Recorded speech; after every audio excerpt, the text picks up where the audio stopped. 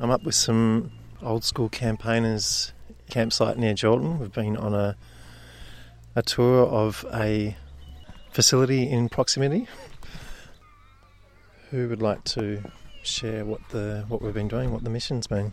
We just went to the Lancelin training area and then Kojarena, which is a US, UK, Australia joint facility, a spy base where they intercept communications, download data, and it's also used, the satellites there are also used to facilitate drone strikes in Afghanistan. The Lancelin training area is used by the US Navy to do detonations of weapons and was used a lot during the Iraq War as a training base for the US Navy.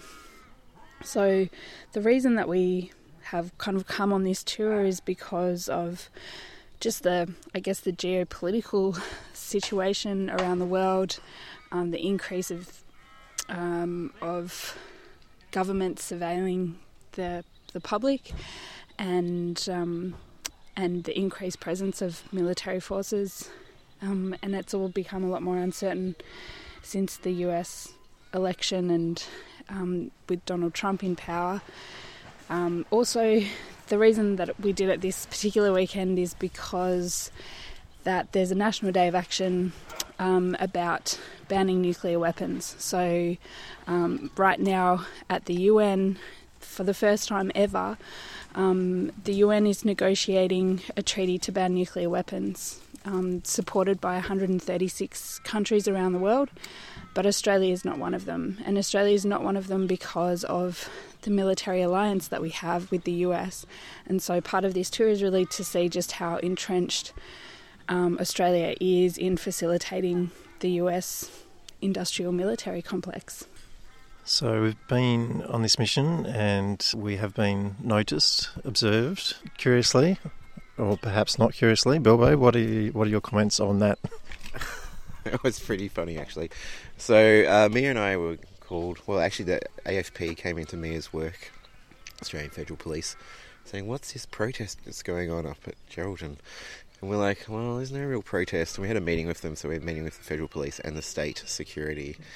And it was just all a bit of a palaver, really. Like, we weren't going up there to break into the base or anything. We were going up there to inform ourselves of what was going on. But anyway, negotiations with the Federal Police, and I think the base commander was more worried about it than anything else. We don't know who he is. The federal cops just called him Colonel Clink, so we don't know who he is. But yeah, all a bit of overkill by the Federal Police and the base commanders. But it's good for people to go and see this stuff. Like, we have, obviously we have Pine Gap and this Kojarena base here, which is one of the most important US military bases across the world for spying and, like Mia was saying, for drone strikes and all those operations in Afghanistan. So it's good to go and actually lay eyes on it, even though you can't get in there and have a, walk around. There's a viewing platform that you can go and have a look from. They're your typical sort of spy basey communications things. They've got those giant radomes that look like huge giant golf balls and satellite dishes, and they're all a bit innocuous and mysterious about what goes on in there. One of the things I realised here was, like, even if we went against our ANZUS treaty obligations and didn't send troops to an overseas war that America was fighting, we'd still be implicit in those wars because we have no control over these bases, and these bases are actually probably as important as great boots on the ground to the war effort. So we have no control over what happens at these places. We have no control over the information they siphon up, and I think from our reading is like very little information. We get very little information out of it. So it's like we build these bases and they staff them, and so Australian taxpayers' money is being spent on being implicit in wars. Even if we didn't send troops, we'd still be implicit in those wars. Like, we have no say in withdrawing from support for illegal wars, such as in Iraq and Iran and all of those places. We literally have no control over that, even if we didn't send troops. And the awareness that the locals up here have, let alone, I confess, as someone who has an interest in this stuff, that I didn't know too much about it. How many people up this way know that this place even exists? It's hard to say, really. Like, probably people know it's there. They probably don't know what it's about. They probably don't even care. Like, and I think you can say that generally across the Australian population, over all of Australia, unless you're like an activist and involved in this sort of stuff. Like, people generally don't know about what goes on at Pine Gap or Kojarina, or even know if they're there, or the other secret bases that are around. Like, and I think I feel like the government likes it like that. The US government likes it like that. They, exist through this veil of secrecy and, that sort of not knowing, not caring sort of gives consent for them to do that stuff. And I think it's more important that people get informed and actually have their voices heard in whatever way they feel, they can, to say, no, we don't agree with this. We don't accept this. Like, this stuff is, on our watch in our country, and we shouldn't be supporting it. So, but yeah, I think the general level of understanding or knowledge in the community across Australia is very low. Yeah. And this is all in the context, the reality of a Trump presidency, and we have two other fantastic campaigners here who've just come back from that part of the world. What's, I guess, the context of this mission in relation to the mission you've been on touring the States, Marcus? I think what's really important to understand is like Kojarina and how it ties into Echelon and how that is all controlled by the NSA. And that's like Snowden and all those documents that were released, that he released. Like, he was working for the NSA, and all that is information that's being sucked up by Kojarina, Pine Gap, Menwith Hill in the UK, and other bases around the world. But it leaves Australia in a situation where we're completely tied into the United States and the NSA. And I think with that whole, the election of Trump and having just come back from the US, it feels like there's a huge military build-up by the Trump government, and that is causing problems internationally. And we've heard like Europe and NATO and that are talking about stepping out and going by themselves, and it leaves Australia with not being able to make a choice, and that we're completely stuck with Trump, and we have to follow whatever the NSA and the administration in the US and the direction that they're going. And like Mia was saying before, with the nuclear weapons ban treaty that's happening in New York at the moment, the US is boycotting that, and Australia is joining with the US in boycotting that. And the Trump administration at the moment is looking at $3 billion to upgrade their whole nuclear weapons system. And Australia is just being really complicit in that whole process, and actually supporting the US in boycotting the ban and that. And a lot of the reasons behind that is because we're completely tied in with the US administration and the NSA, mainly because of Pine Gap and Kojarina and that. And I think Australia really needs to reassess its relationship with the United States, and having this connection with them at the moment at the level that we have it doesn't actually make us safer. It makes us a target for the other nuclear weapons countries. And I think, it's really time for Australia to reassess its alignment with the United States. So you guys are all very experienced anti-nuke campaigners. KA is kind of taking on a role at the Conservation Council of WA. How does the whole anti-nuke campaign fit into this mission today?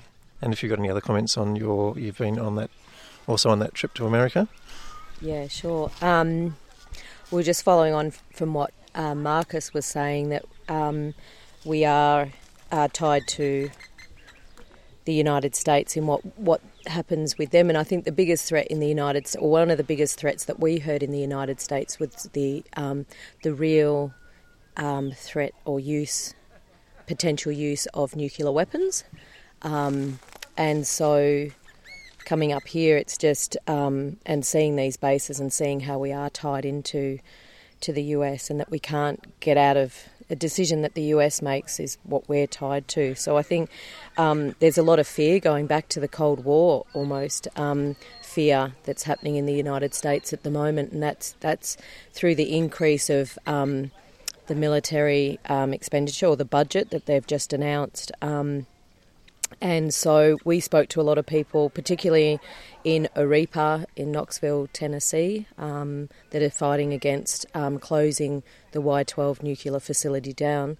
That's had an injection of $3 billion in the last budget, which is a huge increase to expand their nuclear weapons and their capacity and their strength of nuclear weapons. So Arepa is taking a court action and just announced a court action that they're going to take the Trump administration to court and try to sue them for that increase in the upgrading of military or nuclear weapons. So I think it does tie in to the campaign here hugely, because we're trying to stop it from the beginning. This industry of mining uranium that gets shipped for nuclear power can also end up in nuclear weapons. So our job is to, I think our responsibility is to create that awareness and create or empower people with the knowledge that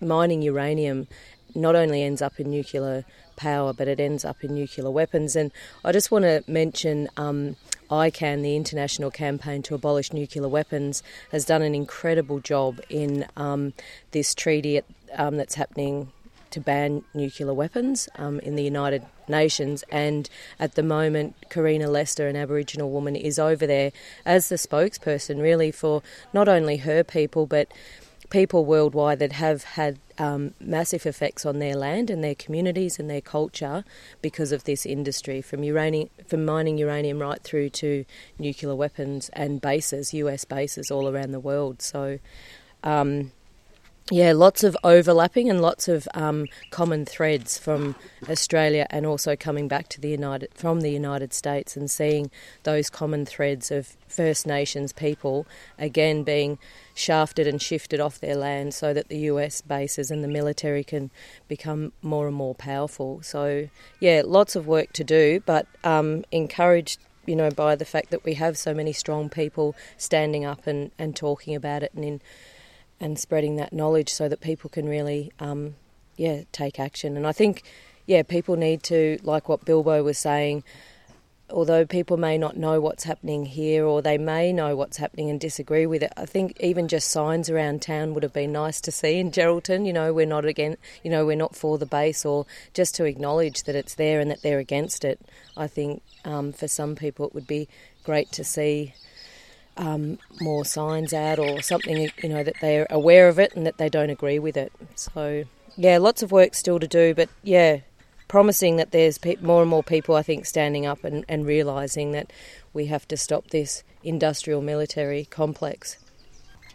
And for people to engage with this, of the understanding that this is kind of phase one, or this is a step towards some further action on this issue, and how might people kind of stay in contact with it through Cons Council? Or I think if they can get in contact and Google IPAN, Independent Peaceful Australian Network, IPAN, Google IPAN, and go onto their website. ICAN also has a great website, as well as more locally CCWA. Any of those three contacts would be great to get updated, but also can be contacted through any of those websites for more information.